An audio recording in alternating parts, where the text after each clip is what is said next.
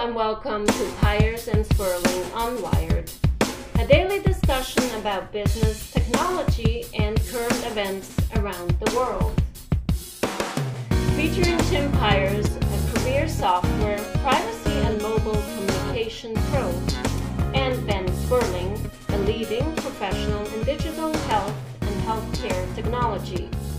This program is casual and non-rehearsed, and may feature occasional guests or recorded interviews.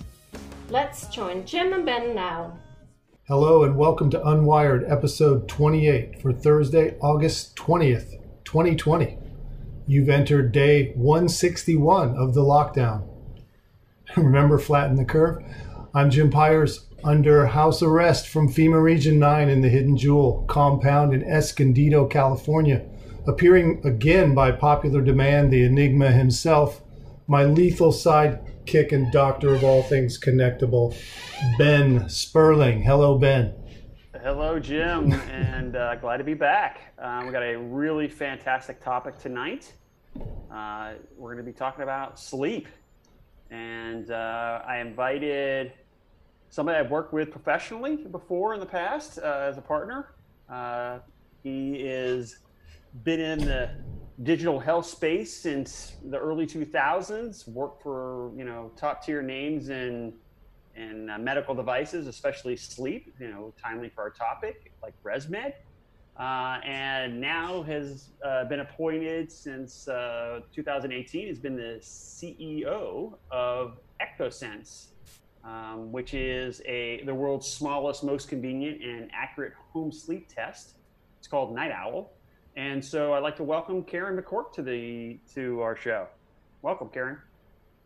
Thank you, Ben. Thank you, Jim. It's a great pleasure and honor to be here on your podcast. I'm really looking forward to our conversation this evening. So thanks for having me. So we've prepped Ciaran, letting him know that we banter about all topics, and tonight's going to be sleep. And so, Ciaran, sleep affects everyone. And the lack of thereof has certainly been diagnosed or identified as for major health problems, has a ton of comorbidities or other things that happen to you health-wise because you don't get a good night's sleep. So there's a sleep apnea, or OSA, obstructive sleep apnea, affects about, I think it's 20 million people in the U.S. Today. And so tell me a little bit about your experience, Ciaran, and working on sleep and what got you into sleep. And let's start there. Great. Well, actually, just when you mentioned the topic, it brings me back to my childhood. I remember in Ireland spending some evenings and nights with my grandparents on a country farm.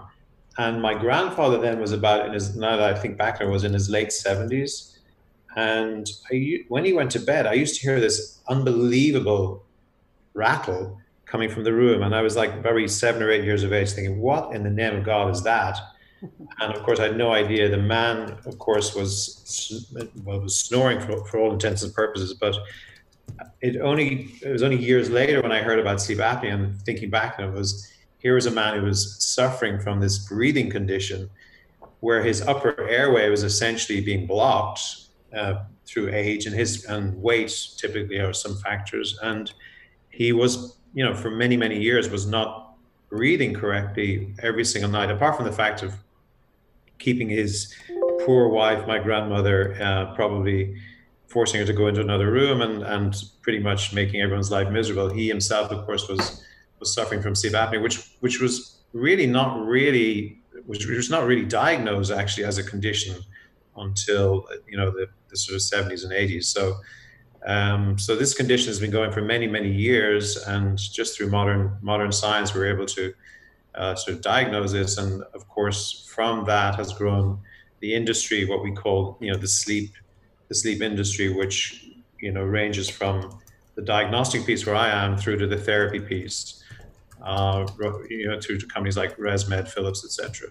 So that's the kind of broad canvas. Where I came in was really my background has been in sort of looking at new tech, med tech, and thank you for the kind introduction, by the way.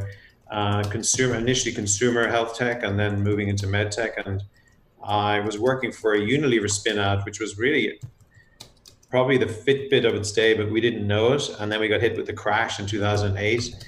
And an Irish colleague of mine was just delving into sleep technology, and they came up with a very creative technology, which was radar-based technology to detect respiration. That was my entry into sleep. And my initial reaction when he mentioned the business to me was, there's no real business here.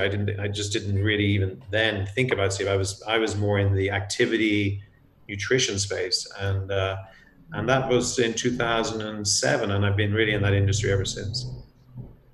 Excellent. So about sleep. So you got in around 2007. I actually hadn't heard about sleep apnea until probably the 2014 timeframe. I'd never heard the term before.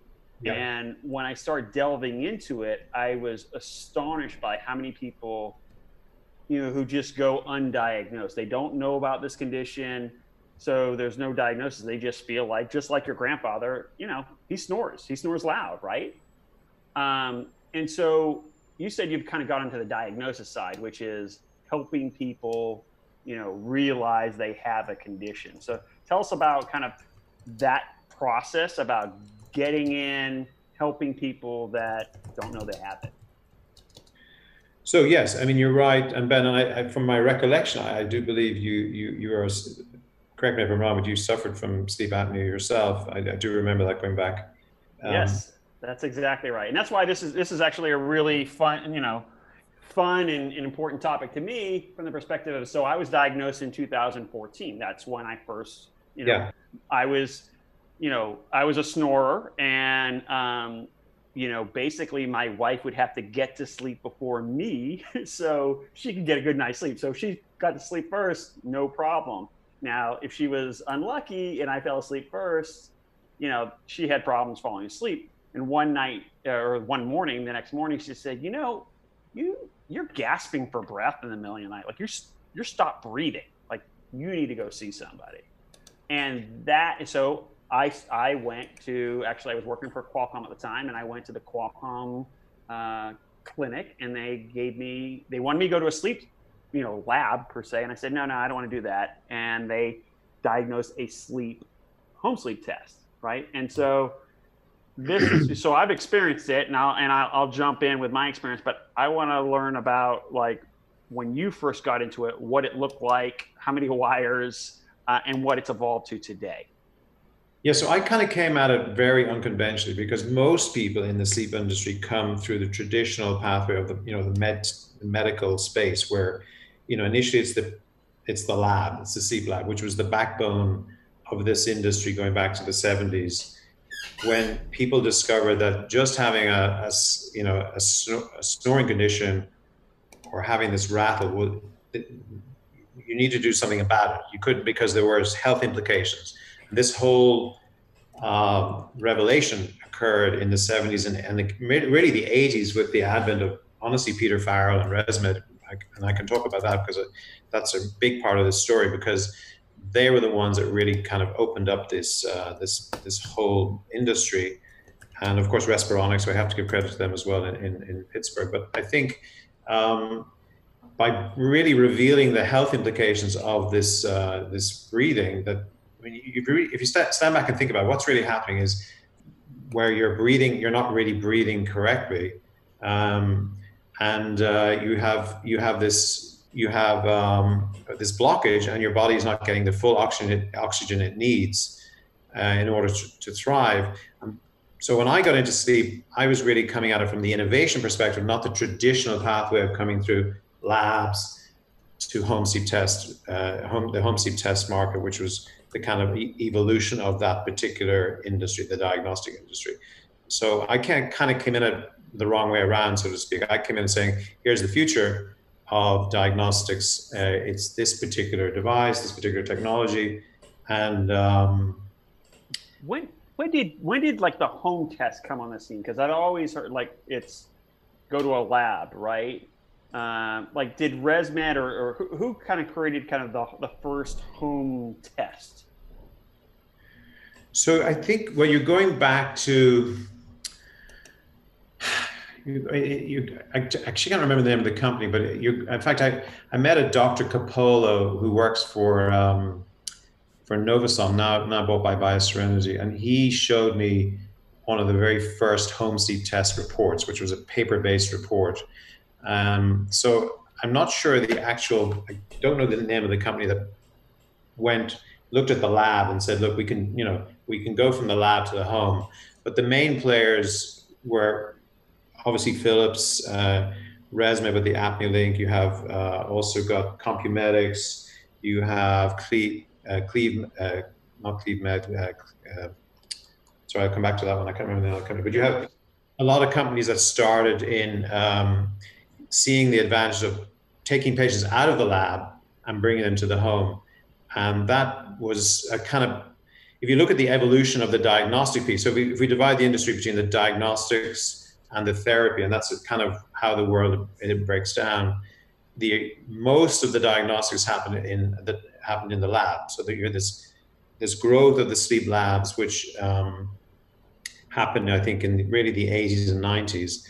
And then home sleep testing started taking over sort of in the 90s, started like moving in with really ResMed and Philips, I would say, the main drivers, and creating, and I should say, sorry, Knox Medical in Iceland is a big player. Iceland is actually a fascinating country when it comes to sleep. They've done a huge amount of innovation in this area.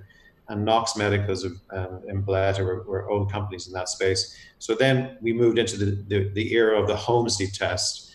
And now I think we're in the third kind of evolution, and we can talk about that later, where we sit today. Okay. Yeah, no, I think, so when I had my home test, Ciaran, it was pretty, not invasive. And I mean, I was glad I wasn't having to go to a hotel or a sleep lab to do it, right? But there was a lot of wires to it, right? It was this, iPhone looking thing, thickness wise, that would strap to my chest. I had, something that went on my finger, right? I had one of those things that went in my nasal passages so they could measure my the output, I guess, of my breathing. Cannula. They call it a cannula. Cannula, right? And it was, I mean, I got wrapped up after several hours of sleep in that thing, right? And so I was wondering if they were even able to get the data. Now, mine turned out really poor. So I was on the severe side, 50 apneas an hour. So which really means, at least my understanding, is that I stopped breathing 50 times an hour. And some of my blockage, per se, or my stop breathing would last over 30 seconds, right? So I was having severe blockage and, putting stress on a lot of my organs. And when, I was 44 at the time, or early 40s. And I remember the doctor talking to me about what all could happen, like early onset of Alzheimer's, heart attack, stroke, depression, headaches. I mean, it was so severe. I'm like, I want to be around for my kids, so I got to do something.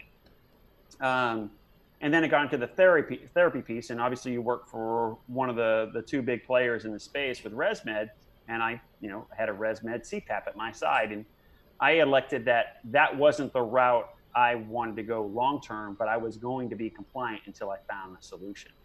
So I'd love to ask you, from a perspective, obviously you've been on the diagnostic side, but how hand in hand do the vendors, I mean, obviously there's some cross-pollination, but how hand in hand do the diagnostic folks work with, the pure play vendors in the therapy space? So before I answer that directly, I just wanted to come back on your story about your lab experience, your home sleep test experience. And first of all, I don't have an apnea problem, but I have a story to tell you, because I was running a trial here locally in South Florida to validate the Ectosense night owl, and as part of that, we were comparing our home sleep test with what's called PSG, polysomnography, which is the lab-based test. So I did have the experience of actually sleeping in a lab, because I subjected myself to to be a subject in the trial, and that was even more uncomfortable than the one that you actually experienced yourself. But I think I slept 3 hours that night, which was technically is a failed test. Yeah. But in terms of how your question about how we work together, so it's interesting. So if you get into the sort of minutiae of the industry, it's quite fascinating, because you have the big players are the therapy players. So that's what we could talk about ResMed and Philips being the kind of Coke and Pepsi, I would say, of the industry. But both those players have a diagnostic. So they both have. Now Philips would be more prevalent in the labs and more, probably has a longer pedigree because of it's been around for many more years in terms of the diagnostic piece. So they work, one company can be on both sides, but then you have just the diagnostic players, and there tend to be smaller companies that play in that space. And you have, for example, Idemar, the Israeli, it's a publicly traded company. You have Novus, BioSerenity or Novoson. So there's a number of players in that space but that's it's the least attractive part of the spectrum, shall we say, from a financial perspective. There are no $20 billion market cap diagnostic players, let's put it like that. So let's talk about Night Owl. Let's talk about your product, right? Well, Ben, let me interject something. So, because you mentioned polysomnography, Ciaran, I wanted to kind of jump into that. And since Ben had the test years ago with the all the wires and not a great solution, I'm actually helping a company. You might be familiar with them. It's an early stage sleep company, and they're called Dream. And yes, I know Dream. Yeah, and so Dream has a really interesting product, and I was able to participate in like a 10-day, maybe a pilot is a good word, or just a trial.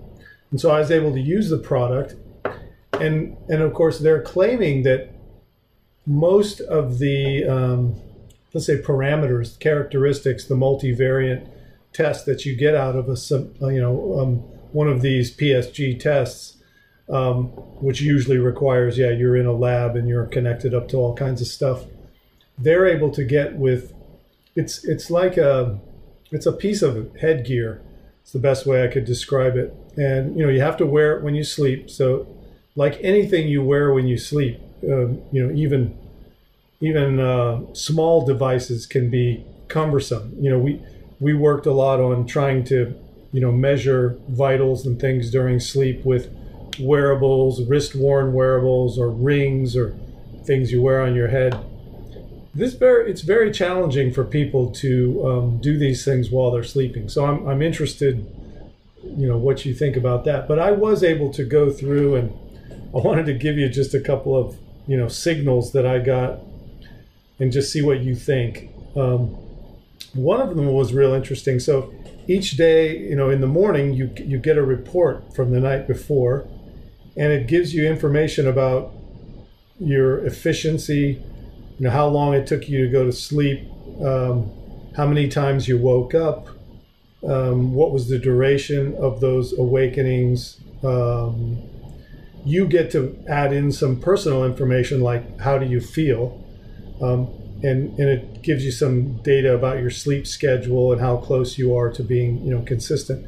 I typically have a very poor sleep schedule because some nights I go to bed early and some nights at 3 a.m, and so I'm not a very good I'm not on a very good schedule, which I guess is not a good thing for getting good sleep. But and it goes through the stages, so it takes you through your deep sleep, your REM sleep, your light sleep, and so forth.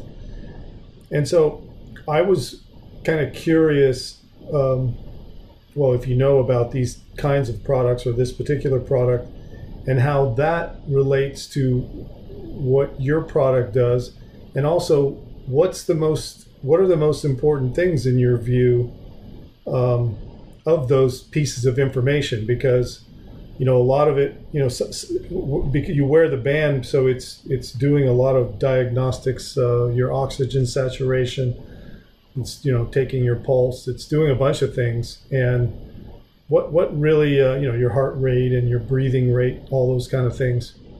What are the most important things from your perspective, and what do you guys focus on?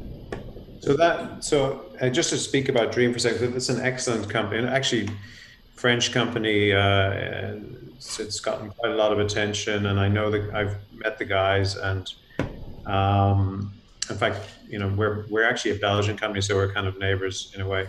But they have really focused on the brain. So they focused on EEG, which are the brainwave signals. And we should actually acknowledge in this podcast, we should acknowledge the lifelong work of Professor William Dement, who passed away sadly in the last couple of just in the last month or so. And William Dement from Stanford essentially created sleep medicine.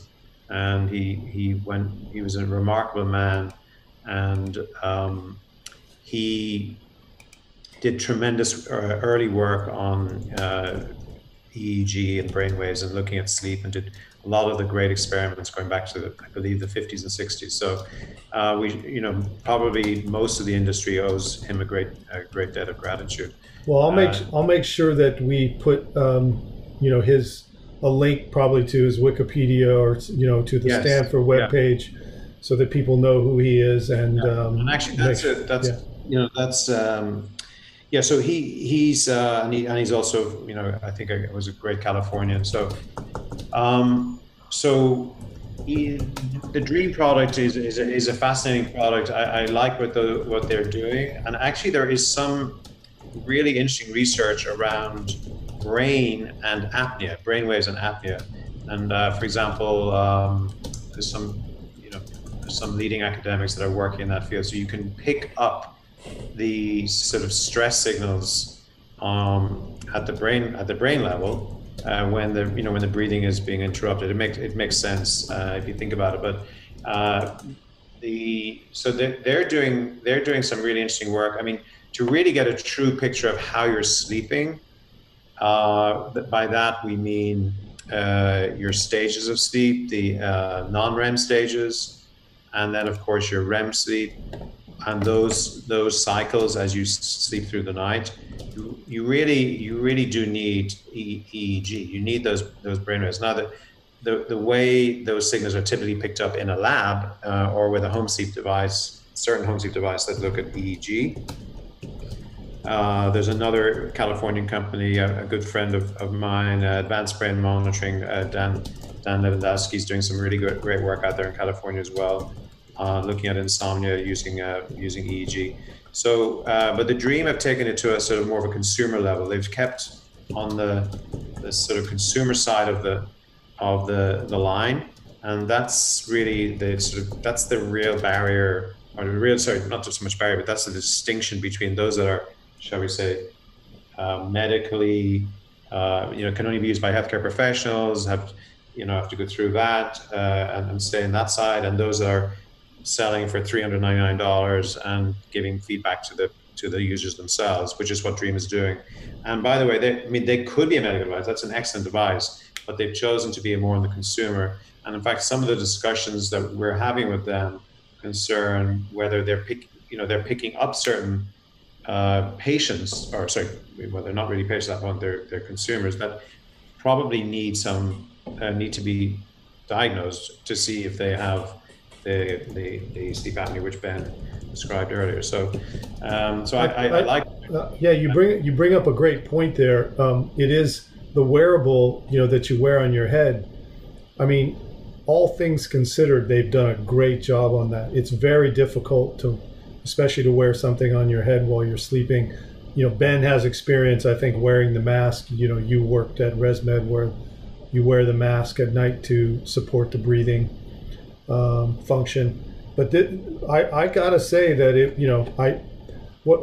my feedback was I definitely could wear it for some period of time, which would allow you to do a diagnosis and collect some valuable data, let's say over some period of weeks or days or, maybe even months. But I think wearing it every day, if that was going to be sort of my treatment, it would be tough. And so even though it's really well designed, I was just looking on your website and looking at the Owl. Can you contrast? The Owl seems to be a very small sensor. Help us understand how that works and sure. And how that sort of, because I'm grounded in what I know, which is this dream product. But how do you contrast what they do and how they? Yeah. So just to reiterate, so they're focused on the brain and focused really, I would say, on insomnia. So there's a huge percentage of the population have sleep, suffering from sleep deprivation, and of course, recent research saying during COVID that we're sleeping a little bit differently as well, and some stress points around. We may actually be spending longer in bed because we're not commuting, actually, but the sleep quality is not necessarily as good, which is interesting because people maybe are obviously concerned about what's going on. But so I think of them on the consumer side, but with medical potential, shall we say, and they could easily be on the medical side. Although there's obviously the challenges, the regulatory challenge. We're on the other hand, Ectosense and the Night Owl, we set out very clearly from the beginning to be a medical device. What we set out to do was to really harness the technology that exists in 2020, which really had been ignored by a lot of the device manufacturers, and use that technology to compress the device to a small form factor, to make it comfortable for the patient to wear, and that's a key part of our sort of benefit. And in addition to that, make it easy for the provider, the doctor, to prescribe and onboard the patient. And we did this by creating this finger sensor, which sits on the fingertip and records certain signals from the finger, which I can talk about in later. And those signals are through that recording. We take those signals, we connect it to the smartphone, we transmit the data to the smartphone. So we don't do any processing on the device itself, which is key to keeping the form factor small and making it comfortable. So we really had the patient at the center of this entire vision of creating the most convenient, the most comfortable sleep apnea diagnostic device. We were able to do this because Bluetooth has come so far, cloud has come so far, smartphones have come so far, microelectronics have come so far, that we're able to really leverage all those things, make the device as unobtrusive as possible, get that data from those biosignals from the finger into the smartphone, up to the cloud for where the actual algorithms rest and where the processing and diagnostics the processing is done, the algorithms run, and where we are able to essentially then deliver a report to the physician in the morning without the device having to be returned back. So we've kind of created this very nice ecosystem with the device being, the size of the device being crucial to our value proposition. So Ciaran, is this, so I had all the wires. I'm looking at your website, looking at the picture of it. This looks pretty small, right? I mean, it looks like maybe 2 quarters stacked, maybe 3 quarters at best, stacked on top of each other, right? In size. And then it looks like almost like a bandage that's you're affixing it to the tip of your finger. Like, is that recording the same or different type of data than what I did in 2014? Okay, so great question, Ben. So essentially, think of it this way. I think of it in the 3 stages. So the first stage is the lab with 24 channels, including EEG, EOG, EMG, which are all these electrical signals for the brain, the eyes, then you have the chest belt looking at your respiration.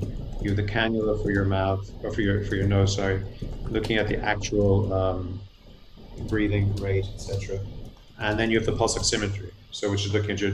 So what happens? This is an important point. When you have an apnea event, one of the key things that happens is, and it makes sense, if you're stopping to breathe for 10, 15, 20 seconds, which is, you know, when that apnea happens, and when you have that choking sensation, which you're so familiar with, essentially what's happening is your blood oxygen levels are going down.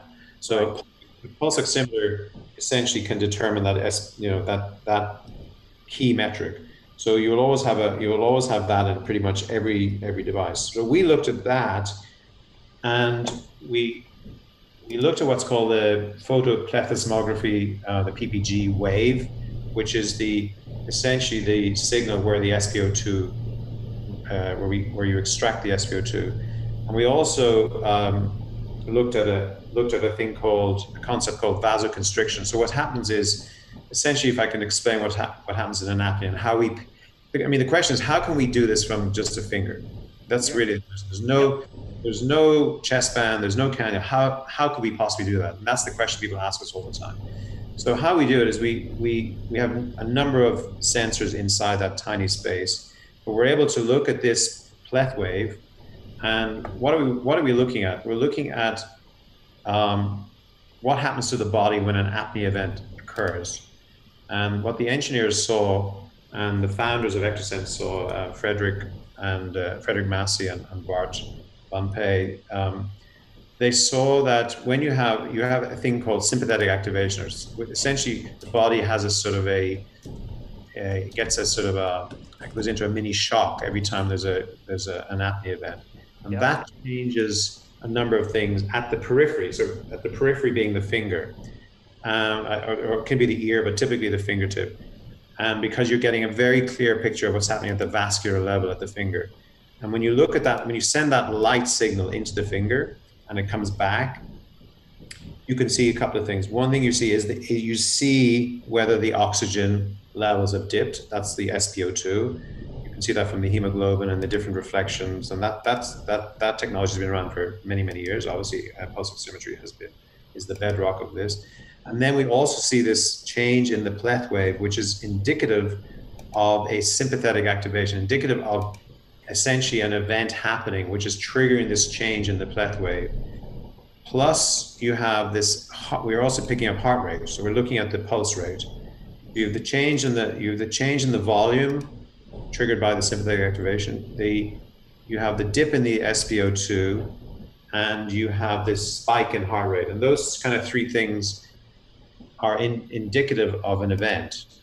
And we also have an accelerometer in there, believe it or not, in that tiny, it's essentially the size of a thimble. And the accelerometer picks up the sleep time and the movement. And the light sensor picks up these other parameters, as I mentioned. And what you do then is, when all that data is fired up to the cloud, of course, the beauty of these algorithms that these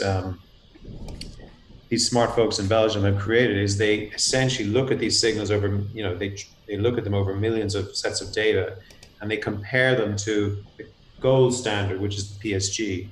And they say, and they just train the algorithms to reflect essentially what a PSG would call, apnea, hypopnea, et cetera, SpO2 down. And over time, you get this wonderful ability to synchronize the data with gold standard PSG without the necessity of having all the channels.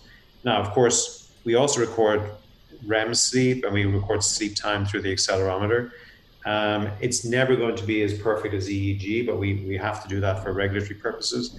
But essentially, when it comes down to apnea, sorry, I should finish the story by saying we then did clinical studies. So that, of course, you cannot get FDA approval unless you get clinical studies. So we ran a number of studies. We published in the Journal of Clinical Sleep showing an accuracy rate, a correlation with PSG of about 91% and accuracy rate of over 70%. So by reducing all these the paraphernalia of a PSG, we're still able to get a really high correlation with what PSG does for a fraction of the cost in your home. And what I want to talk about when you wish to introduce the topic is we actually have developed a disposable version of the product, which I haven't spoken about. Well, first off, I gotta say, it's like I'm looking at it and going, it is the least intimidating medical device you could possibly get. I mean, it's like you're putting your finger on a stack of quarters and wrapping it up, and then you're getting all this data. And I'm a sensor geek, and people who listen to the podcast know this already, but that's awesome. Just of what's packed into that very small footprint. Now, how many nights is the Night Owl typically used? So, like, I had to do mine for 2 nights. Yes. What is it typical for y'all? That's a great question. So there's so many dynamics in this industry. It's fascinating, but essentially, we actually, because of the beauty of our device, and I have to give credit to the Belgians for, I mean, I call it the praline because it looks like a Belgian chocolate, but the design of the device and the design of the just everything, the packaging, everything is outstanding, and the user experience on the app is remarkable. But essentially, because of the convenience of the device, we actually encourage multi-night testing. And the reason we do that is there's some very strong scientific evidence coming out of many quarters, but most interestingly from Professor Wang over in California, who's in Stanford, who's doing some remarkable research, and essentially has set out the hypothesis that having 2-3 nights of home sleep testing on a device that's convenient, and we're not the only convenient device out there, but we're certainly the most convenient and the most comfortable, is better than a one-night PSG. Okay. Why is that? Because like the body, everybody has good night's sleep, bad night's sleep. Everybody moves in the bed. Sometimes, for example, if you sleep supine, if you sleep prone, if you sleep on your side, that affects the apnea, hypopnea index, the number of events you have per hour. So having a multi-night is really interesting because we can end up actually being more accurate than a PSG because we're getting a better picture of what's happening in real life. Because after all, you're not going to sleep in a lab; you're going to sleep at home. Right, and your conditions can be different. I mean, your room can be too hot one night or too cold, or you may have had a sports injury and you're laying different one night, right? So we're a great proponent of multi-night testing. Now, just to be clear, the system, we haven't spoken about reimbursement. We haven't spoken about the industry too much and how that's a big topic. This. $30 billion industry, it's sometimes called, in terms of both the testing, the surgery, and the treatment. I think there are certain payers that will pay just one night, but what most good practitioners do is they advise 2 nights, not just, but really because in order to get paid, you have to have a minimum of 4 hours of good recording. So you need that 4-hour threshold. So that's kind of driving, money drives a lot, right? So that's sure. And so is yours is that typically your channel? Is you're selling, your doctors are prescribing this and you're getting reimbursed, or? Yeah. So first of all, it's being based in Europe is got tremendous advantages because, of course, there's more than one health system out there. But everybody wants to crack the US, and that's where I've been able to help the company in a way because I have a foot in both camps. But for example, it's very ironic. In Europe, for example, in Belgium, they don't recognize any home sleep testing. They're so entrenched in their ways. Everybody needs to go to a lab. They have 6 months waiting list, 10 months waiting list. But it's on the state. It's pretty much free because it's for want of a better term, it's socialized medicine, or it's a one-payer system. Of course, there's insurance as well. So different markets have different dynamics. The Netherlands is a very fascinating market. It has more insurance and more.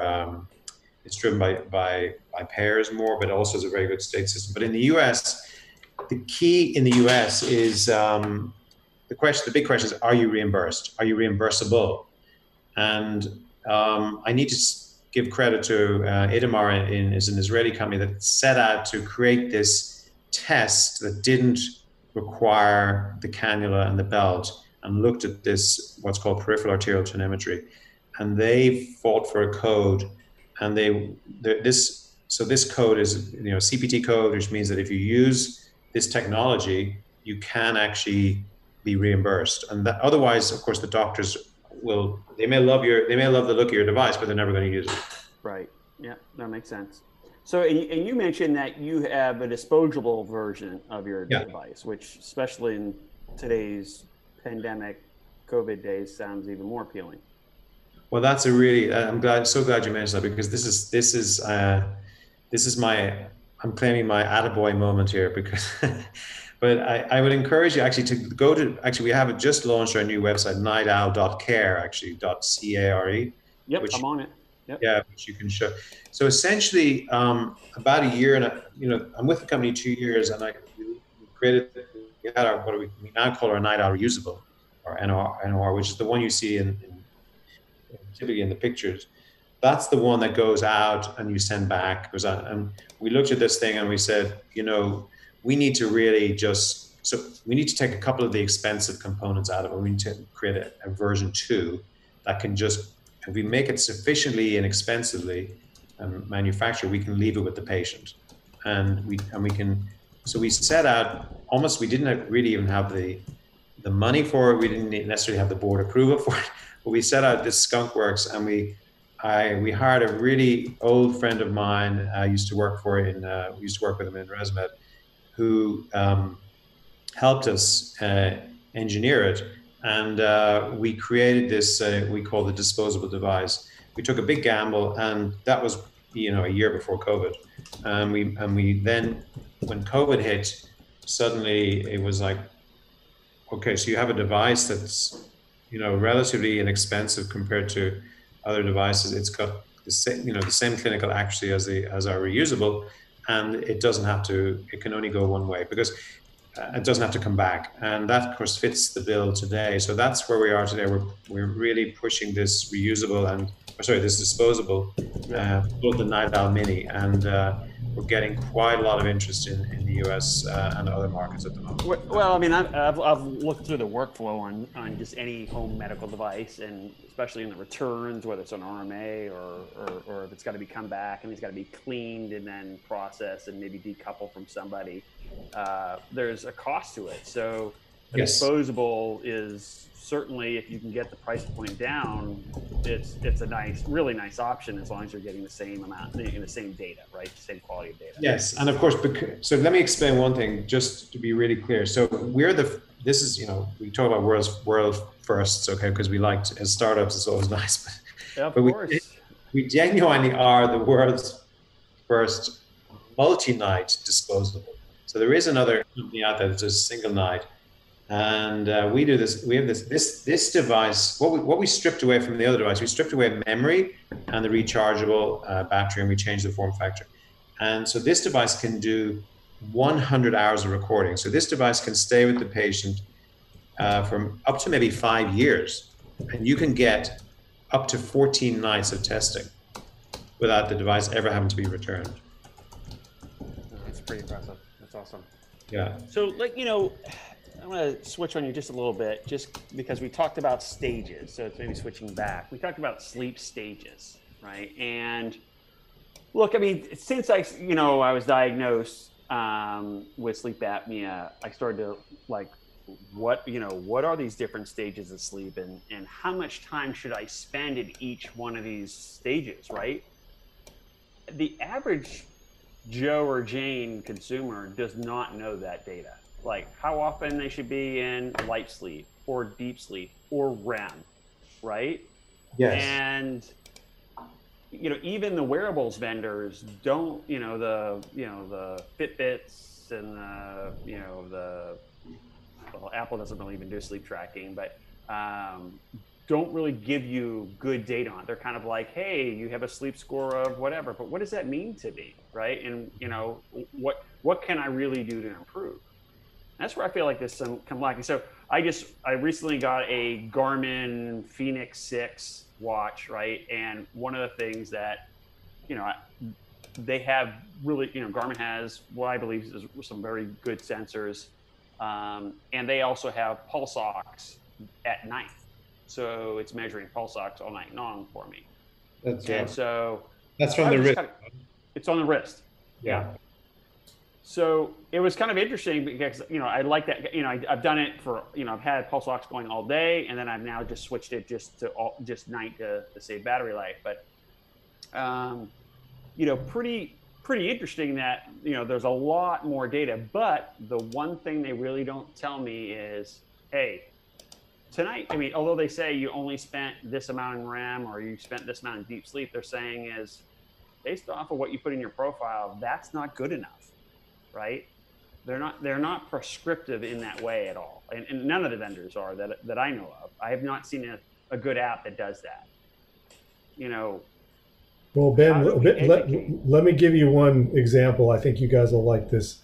You can tear me apart.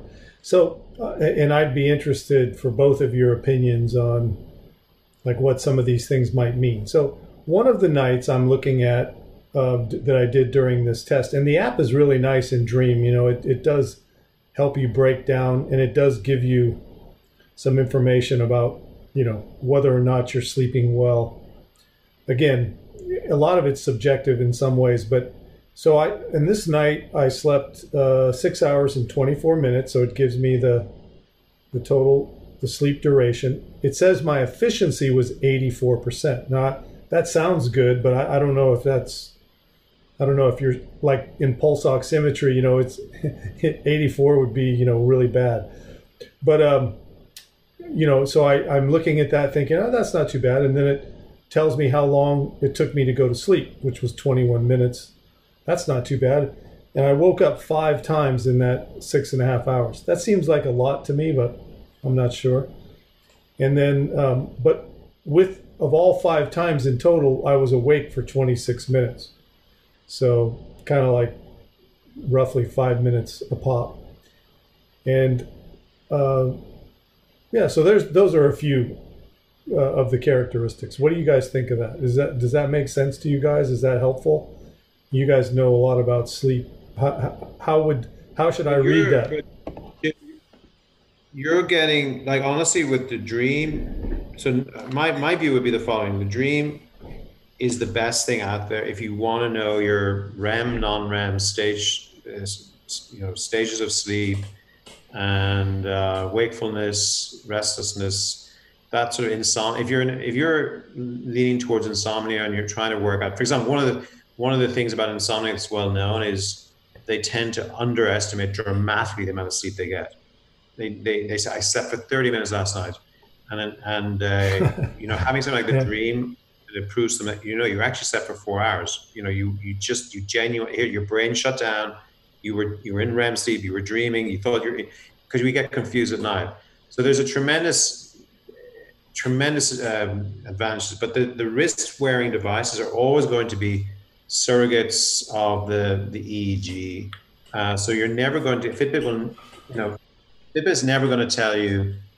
That can never really tell you that much about REM and non-REM and stages of sleep. I mean, look, we do REM we're looking at heart rate. There's ways of doing it, but in the end of the day, if you're really into the quality of the data, you probably need the EEG. Well, here's a couple stage data points for you then, because that'll help you kind of think about this. So one, it says I had 45 minutes of deep sleep, which was 10% of the night. And then my REM was 1 hour and 44 minutes, 23%. And then my light sleep was about 4 hours, which was half. And then what's the last one? And I was awake for an hour of that sleep, so 17%. So that's you know, just I think it's really interesting how detailed those stages are. Yeah, but you need to understand, like, what's the significance of that. So, for example, do you understand? You know, REM sleep tends to grow in periods towards the morning. So the REM, you know, you're going through these cycles: stage 1, stage 2, stage 3 REM, or sometimes stage 4, whatever, and then REM, then back up again. And then, you know, and changes through the different cycles. And the REM is when you're dreaming and when your brain is That's why you remember your dreams, because it's closer to when you wake up. You know, if you do remember your dreams, it's because you just come out of REM, Yeah. things like that. But there's that. What does that really tell you, though, from a health perspective? Does it tell you you're under stress? No. Does it tell? Because what's happening in sleep is sleep is about restoring it's restoring the body and the mind, so you can get up the next day and face another day. And if you don't shut down properly and don't process those all that brain activity and shut it down in an appropriate way, then you're going to be more stressed. Your immune system can be depressed. If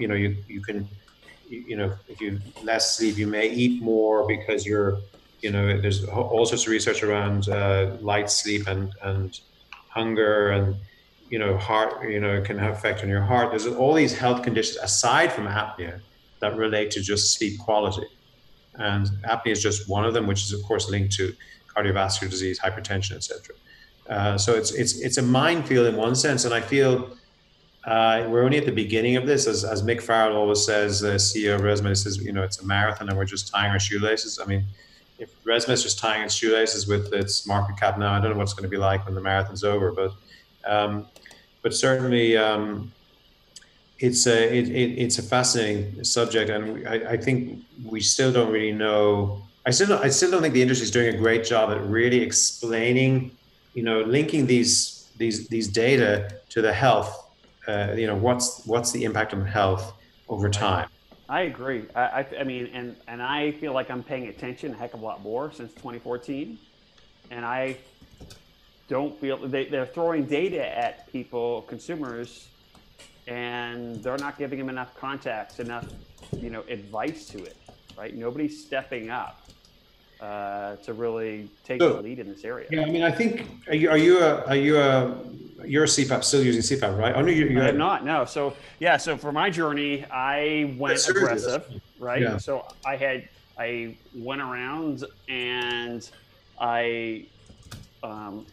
the doctor, I was like, what's some solutions? And there was a operation called UPPP.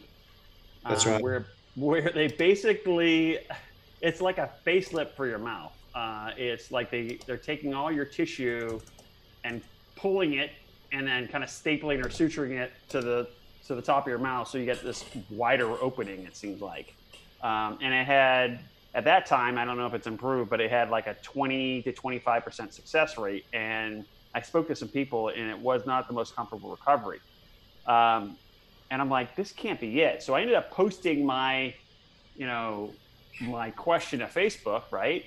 And a friend of mine who's an orthodontist, Dr. Paul Uptham, he Liberty Station orthodontist here in Point Loma in San Diego.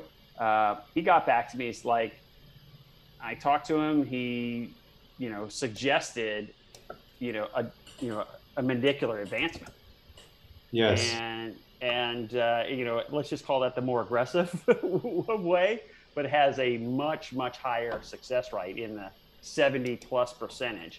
And I went through a process where they actually did a scan of from my neck up, and they realized that it wasn't a weight or a saggy palate type of problem. It was more of my throat wasn't, I had blockage lower in my throat. So I'd always had a compressed airway. So they needed to open my airway. And the way they did it was advancing my jaw 11 millimeters forward. And so they broke both jaws and basically pulled it out 11 millimeters.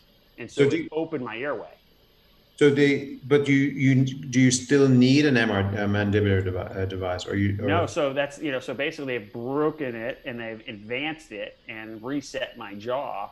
So I do not have. I never wore a mandibular device like a insert or whatever, a retainer. I didn't have to have that, and I no longer use a CPAP.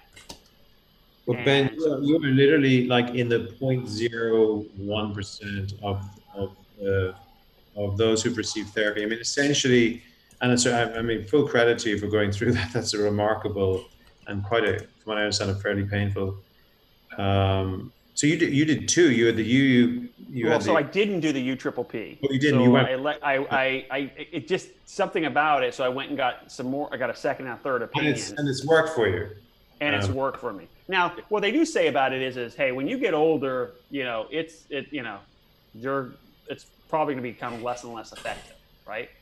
But again, I was in my early 40s when I had this, and I was traveling, and as much as ResMed's doing their thing and Philips is doing their thing on CPAPs, when you're rolling over in your sleep and the mask cracks a little bit and you get air blowing up in your face, it interrupts your sleep too, right? And it's obviously not the most attractive thing. Now, I will say though, the year and a half that I had that CPAP, I was 100% compliant, other than 2 trips where I forgot it on one trip, which is unbelievable, and I was going to the mountains, so it was a very bad sleep experience. And the other one was a part broke on my device, so I couldn't use it. But other than that, I was 100% compliant. And you saw the effects. I mean, look. Yeah, absolutely. I mean, it was interesting because I had a Fitbit when I went up to the mountains that one time. I think we were in Park City, and when I forgot my CPAP, and I'm watching, I looked at my sleep, and it was deplorable, the numbers that Fitbit came up with, right? And then I showed the night after I got home and then had, my CPAP again. So as much as I hated it, I was compliant because I knew that was the therapy until I got something different, right? And let me just frame your as I said, you are on this very, very small percentage of people. I mean, essentially, just speak about therapy briefly. So, the CPAP dominates, right? That's the big driver, and it's it's been a phenomenal success story. ResMed, I think, is the most successful indigenous Australian medical device company. I was lucky enough to work for them as they acquired a previous company that I haven't spoken about that got me into sleep. And it's a tremendous company, and it's done remarkable things during COVID, and massive fan. And indeed, Philips, a remarkable company as well. So they dominate, and then you have Fisher Paykel and you have others, and then you have the dentists. So the dental piece is an interesting piece, and then you have some new companies. So in a new company in Minneapolis, Inspire Medical is doing what they call a hypoglossal nerve stimulator. It's an implant that goes in. I've heard about that. Yes, yeah. And it essentially stimulates through electrical pulse. Whether you have you can even control it with a remote control, and essentially will clear the airway. And so they've done a nice job as well. So, and they're actually publicly traded as well. They're quite an interesting company. So, but the CPAP dominates. The dentists are coming up. I think, for example, one of the advantages of being in a small company, we've got global reach. We see how the different markets react. So, for example, in the Netherlands, the first line of treatment is dental. So they won't put you on CPAP unless you fail on dental, as my understanding. So that's that's the thriving market for some of the dental players, which so we have one in California, which I like, ProSomnus, doing nice work there, and you have Somnomed and others. So it's an interesting area as well. Well, you bring up an interesting topic that some of the frontline people are dentists and orthodontists that are catching sleep apnea, right? Mm-hmm. And so I guess when I had my test, they were so severe that kind of the moderate, because they say that the appliances, like a retainer that advances your jaw forward a little bit, is really for moderate. And so just to give people an example, this is what, again, Ciaran, feel free to correct me with the latest stats, but, back in 2014, I was told that, the average person has 5 apneas a night. That's an everyday person, not a person with a problem. When you start getting over that, like 7, 9, 10, you start getting into the moderate, the light to moderate, and then you kind of go up from there. Mine obviously was in the severe at 50, right?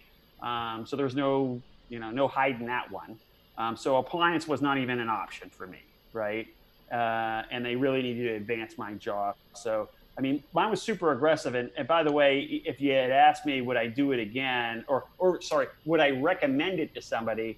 That's a hard one to answer because my life has changed. I'm not using CPAP, but the recovery was brutal. It was probably a year until I felt 100% normal. I mean, It Wow. really was. And I mean, I was back to work after three, but Most people wouldn't have that courage. They would just give me a CPAP. But of course, the issue about CPAP we should mention is compliance. And that's actually yes, a really interesting topic in itself, because there are millions of people out there in the US, and hopefully some people even listening to the show here who are, have been diagnosed with apnea, who have a CPAP machine sitting beside their bed and are not using it, or are underusing it. And and the Resman has done a tremendous job, and Philips as well, of bringing what they call health informatics, which is, a fancy word for saying just data, yeah, uh, and essentially looking, and that was the world you came from, of course, Ben, with Qualcomm, but they are looking at feeding this data back to the DMEs. So the yeah. DMEs are looking and monitoring these patients. It's a remarkably synergistic. But I know why though. I mean, like I know why some people aren't compliant. Like things have changed, by the way, since I used it. But it used to be a pain to clean the thing.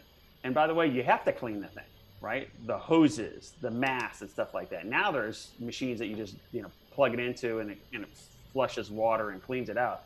I used to have to clean it with brushes and hang it up over my shower. I mean, like it was an ordeal, right? If you don't do that, you get bacteria, right? So then you're kind of defeating your purpose of staying healthy, right? So that's changed in the right direction. Mask, nasal, nasal ones have advanced and become more comfortable.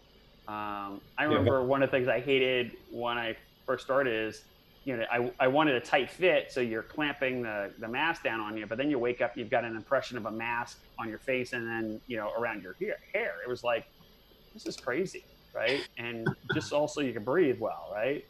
But I did it because I knew what's important. I think you have to, when you're going through any medical treatment, you've got to go with, this is worth it. It's worth it for me to be healthy, for my family, for myself. And so I took it seriously, and I know there is a huge compliance problem, but for those that have stopped, I'd like them to go back and talk to their clinician again about restarting. The difference is, Ben, you're right. The main manufacturer have done a really nice job on improving the masks and the fitting, and particularly I think Resma has done a phenomenal job there. From what I can tell, I mean, the silicone, what they're using now is just almost, you would, the days of having a mark on your face are well and truly over, from what I understand.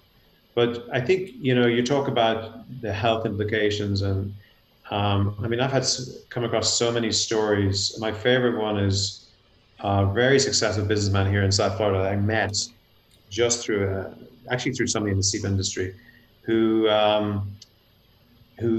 got diagnosed with apnea quite late in life. And this is the problem with apnea. A lot of people carry it for years and years, and they just don't do anything about it. Yeah. And his story was, and I remember telling the ResMed folks this, he would I always remember saying this, he would look forward to a red light when he was driving so he could doze. For like 10 or 15. So that was how bad he was. So this is one of the things we haven't mentioned is the daytime sleepiness symptom. The accidents happen because of it, right? Yeah, people not being alert. Yeah, you have work accidents, you have transportation, of course, is a major issue. I mean, the truck, that's something which is a big part of the industry, be it many truck drivers, but also, of course, pilots and things like that. Well, Ciaran, it's the attention span, right? So you're sleepy, you're not alert, right? And for me, I was drinking 5, 6, 7 Coca-Colas a day because I needed to stay awake. I actually wasn't a coffee drinker at the time. And so I was putting on weight from all that sugar too, right? But I needed it. And for me, I didn't diagnose myself until my wife said something to go, because I was thinking, I have small kids. I'm exhausted because I got small kids, right? That was my rationale. I didn't realize it was a health problem. So I had friends here one night, and the wife said, "What do you do?" And I said, "Well, I'm in the diagnostic space, sleep apnea." And they're like, "I think Ron, my husband, I think he might have that." And I said, "Well, what do you mean?" He said, "Well, we sleep in separate rooms, and he snores like a train, and he's just, he doesn't. He's pretty sleepy during the day, and he's, I know Ron, and Ron is like 240 pounds or whatever. So I was like, Ron, no, let me get you on this. I got one kind of from a friend of a friend sort of thing, and gave it to him. And I met him like a year later. He's like, just a different person. Like literally, that was the one. Like, I went from like a conversation at a drinks to seeing him a year later, and he was like, man, he said, like, why didn't I get this 20 years ago? I know I didn't sleep or have dreams for years, and then when I went into the sleep apnea therapy, I started dreaming again. Like I knew I actually was getting some sleep.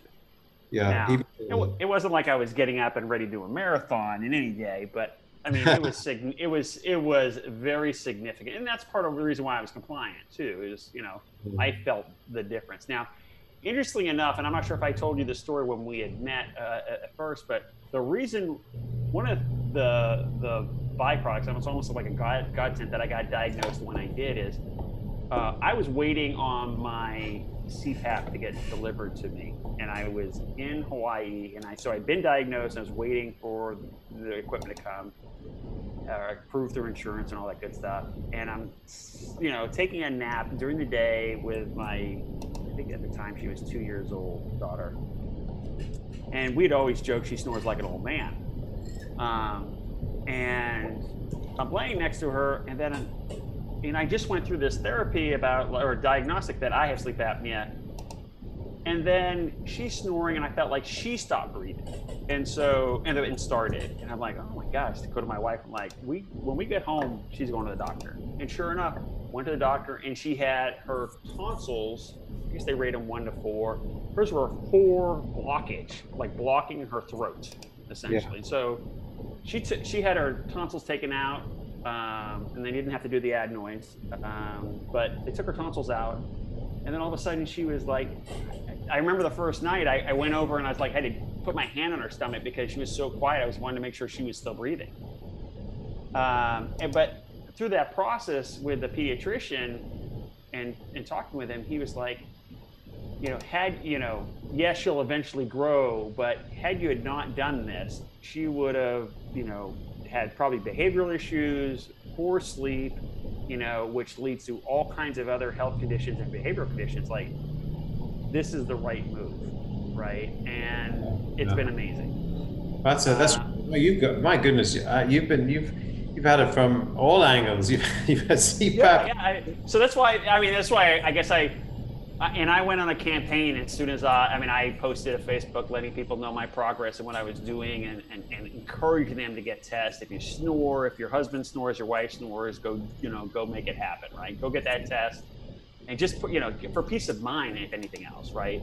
Because it's so important, right? And for me, what drove me was these. I don't want all early onset of Alzheimer's. I want some energy during the day, right?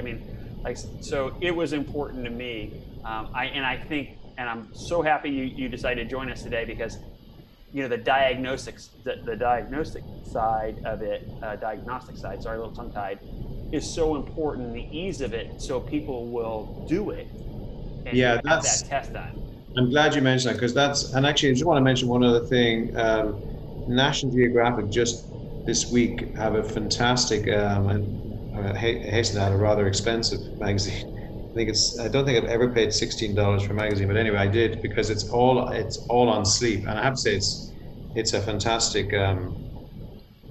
It's well worth a read. But yes, I think one of our missions and the mission of the founders is to really take away the mystery of diagnosis. To say, look, people, for example, people are afraid of that they have to go to a lab. Then they're afraid they'll have one bad night's sleep with even a very home sleep test device, and then they look at our device and say, and early indications from the market that we're seeing with real tests coming in from real people is that the typical home sleep test device will get 3 to 4 hours of good data a night. We're getting 6 because it's so unobtrusive. The only discomfort you might have is if you fasten it too tight, you might get that throbbing feeling that you get, if you stop the blood flow to your finger. So we're very sensitive about that. But and again, because we have multi-night, we're going to get the good data anyway. So, nothing is Now, I actually came from a previous world where we did it through radar and there was no contact, but that technology is not reimbursed, and that's other reasons for that. But where there's contactless technology, but this is the next best thing. What I call it is it's an emerging space where you have a kind of between wearables and medical device, and this is the future, I think, because and we're right in the beginning of this probably, because we're using all that, as I mentioned in my introduction, all that modern technology that's been built up over the years. I mean, I remember when I worked for a Unilever spin-out, we developed, I would say the first Fitbit or the second Fitbit maybe type product. We didn't know Fitbit hadn't even been invented. The biggest problem was Bluetooth. Bluetooth was breaking down. There was no smartphone. You had to go to your computer. So all that stuff is gone. And so we've exploited that and said, okay, look, let's make this as easy and affordable as possible. And let's take that test if you're snoring, take the therapy, because it could change your life, and it could make you a better person, a healthier person. A better person in the sense of being more awake, more engaged, fitter, et cetera, et cetera. So there's lots of tremendous benefits from a good night's sleep, and we think we can help in that mission. Yeah, I think you guys can. One other thing you mentioned truck drivers earlier, transportation, right? And sleep apnea being, the obesity does have a hand in, yes, in sleep apnea or OSA, which is interesting because it's a perpetual cycle, because you get less sleep and your hunger is more, and you use more sugary drinks to keep yourself awake, right? So this is this vicious circle. And then the nice comorbidity, or something that, for the layman, which is something that is typically present, or something else, some other health condition that's present, is diabetes, right? Yeah. So you find diabetes and sleep apnea kind of go hand in hand, unfortunately, right? Which is terrible. And so it's this really, you start with one and you've got a rash of other things like diabetes and hypertension, the two most common comorbidities to sleep apnea. Again, I encourage anybody that thinks they have it or their family member to go get tested, possibly use the night owl to do it. I look at it pretty simply. I think if something is causing stress, and the stress to the body, right? Be it, if you're carrying around an extra 30 pounds, clearly, common sense would say there's some stress there, and certainly in your joints, your heart, etc. If your breathing's been interrupted 60 times an hour, like once a minute, you're not breathing for perhaps 10 seconds. Even at a microvascular level, getting that oxygen into right into the tissues. There's lots of research around potential damage that's happening at a vascular level. Never mind, the other more obvious links, such as hypertension and diabetes. So, yeah, it's a great mission. The technology is there, and we're really in a great spot. And it's great to be able to talk about it.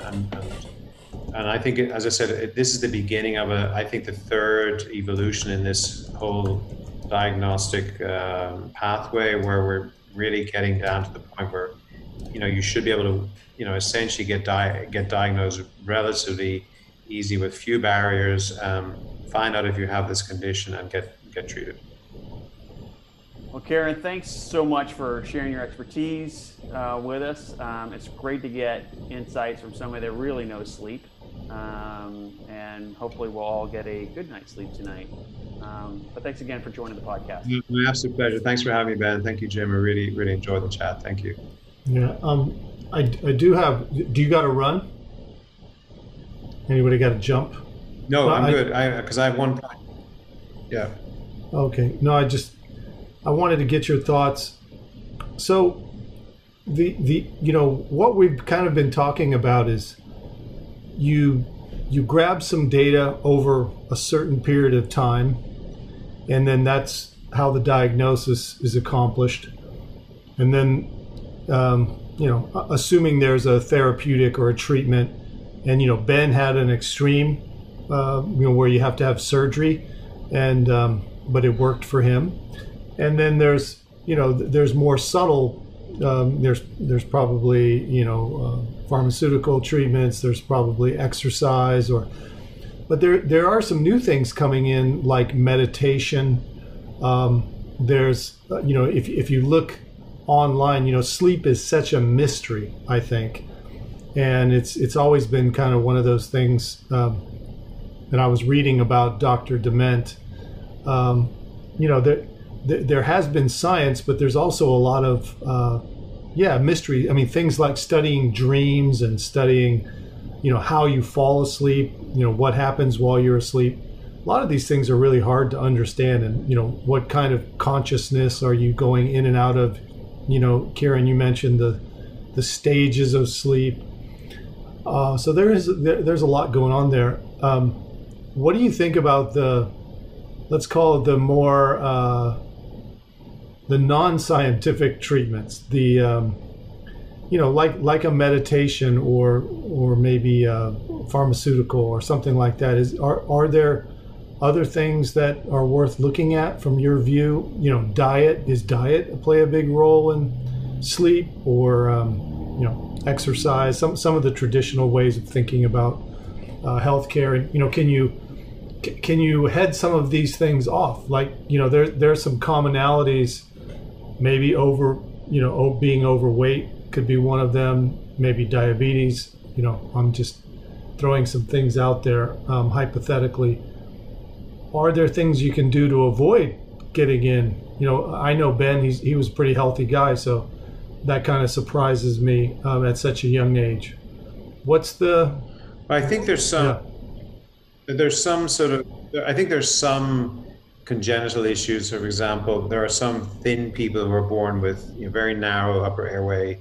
There are people like with jaw issues, perhaps like Ben, for example, where they're just not getting that air through. There's tonsils for kids. There are things that are, shall we say, inescapably just biological. And then there's sort of the lifestyle side of things, which is,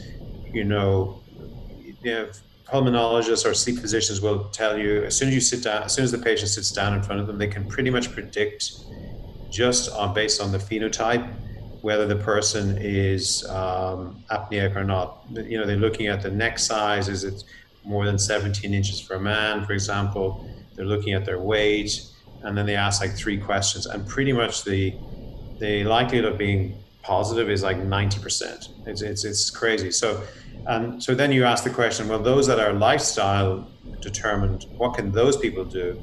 And I mean, weight comes into it. I mean, look, weight has come into the COVID crisis, with sadly, with people carrying weight were more likely to suffer more serious consequences. So, obesity is a massive issue, and obesity and the whole weight around the neck thing is a big determinant, because it closes that airway, and that gagging, choking is more likely to happen. So, but we all know that losing weight is one of the toughest things for Western society to overcome, and for sure, so many temptations with whether it's fast food or whether it's inactivity and things like that. So I'm definitely of the belief that you can avoid. I mean, I would take the view, unless you have some kind of an issue, if you're basically avoiding if you're trying to avoid cardiovascular disease, hypertension, blood pressure, you're going to avoid apnea, because you're going to be probably pretty active and you're going to be sleeping reasonably well. That's my basic kind of rule of life. But having said that, of course, as you get older, these things get trickier. I mean, I'm finding that myself, not sleeping as well as I did, 10 years ago. It's just a fact of life. I could be exhausted, and I wake up at 3:30 and I'm like, I'm ready to get up. It's kind of annoying, but that's, your body's starting to play tricks on you. So, but yes, I think there are preventive measures, to answer your question, but they only apply to those that are lifestyle governed, of course. And we should all be taking them for diabetes, for everything else, indeed, included. That makes sense. You mentioned are you from Belgium? And I noticed the company's based there. So are you working out of Belgium, or where do you work out of? So yeah, I'm actually from Ireland myself, but the company's based in a beautiful town outside Brussels. I can highly recommend it, called Leuven, sometimes called Louvain in French, but it's in the Dutch-speaking part of Belgium. And they have an ancient university that goes back to the 1500s called KUL, Katholische University of Leuven. And you know it's old when you walk through the streets and you see a sculpture to Erasmus, who studied there. So it's a remarkable place and a lot of very good engineering and very good ecosystem for developing startups. It's a beautiful spot. But I've been in the US for 15 years. I moved over from Ireland, and before COVID, I was pretty much in half the time in Belgium, half the time a third the time in Belgium, a third time in the air between other places, and a third time here. But with COVID, I've been working from home and haven't seen the office guys since November, actually. So it's been, for a startup, that's quite a challenge, but it's been remarkably fortunate because, in one sense, because we got the FDA in March. Wow. And just in the nick of time. Yeah. Yeah, no, literally a week before COVID. When COVID was there, but a week before we went into lockdown. And I need to be here anyway because it's the business. This is where everybody wants to crack it, and this is where the investors want to see the return, and this is where the excitement is. So it's worked out really well. Even if I could get back to Belgium, I probably wouldn't because it's just too much going on. So I'm very, very lucky, and I appreciate that. I don't want to sound too arrogant because there's a lot of pain out there, but it's just, we're in the respiratory business and we're in the disposable side of it. So there's a lot of interest in what we're doing. So we have to make sure that we meet the demand and things like that. Well, hopefully we'll get travel back to norm and we can go visit those faraway places. I actually have family from Belgium and France, and I spent a lot of my career in Switzerland. So I lived there 17, 18 years. So my wife is Swiss. So yeah, we used to go to Antwerp and some places just for fun and travel around. So yeah, I'm looking forward to being able to get back. It's tricky. Right now, no chance. Yeah. Well, any questions? For me, just on the recording part, the only thing I made a mistake, and I wouldn't. If we can, I said when I was talking about apnea, I got confused for a second. I spoke about apnea events per minute, and I meant to say per hour. So that would not look good if that was. So if you can edit that out. I'll look for it, but I think you corrected yourself in the same sentence pretty much. But I'll check it out. If it really would leave a question in someone's mind, I'll just try to cut it out. Yeah, that's fine. But otherwise, I thought from my point of view, I thought it went well. I hope you guys thought so too. Yep. No, it was great. So it was great to meet you, and I learned a lot, and it was a fun discussion. Ben, thanks for arranging this, and we'd love to have you back again. It was a great discussion, and once it gets posted, we'll send you an email with the link, and the podcast.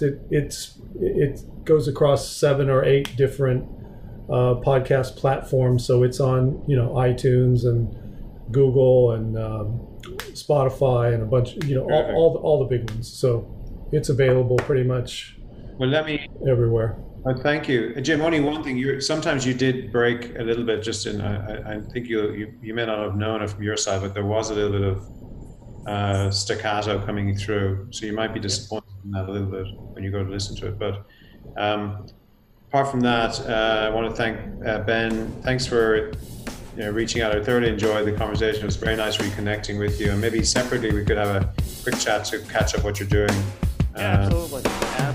Thank you so much, Ciaran, for jumping on, and I'll give you. I'll shoot you sometime just to catch up. Yeah, we'd love to. Very nice meeting you, Jim. Thanks again. Thanks again. Okay, cheers. Bye, guys.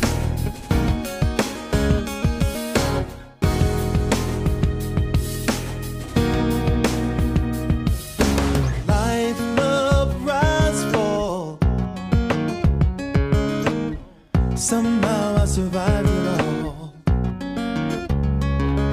and I made it through to a day that's come.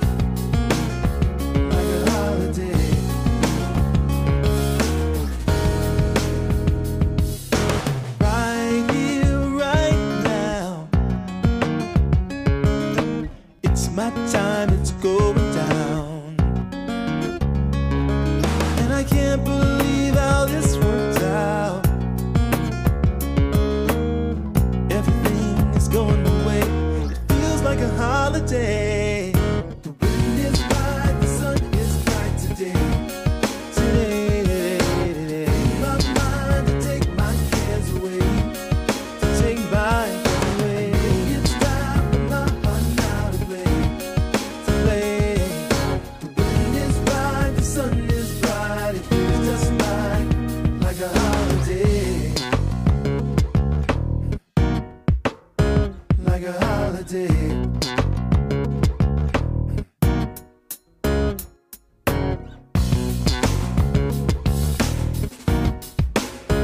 Like a holiday.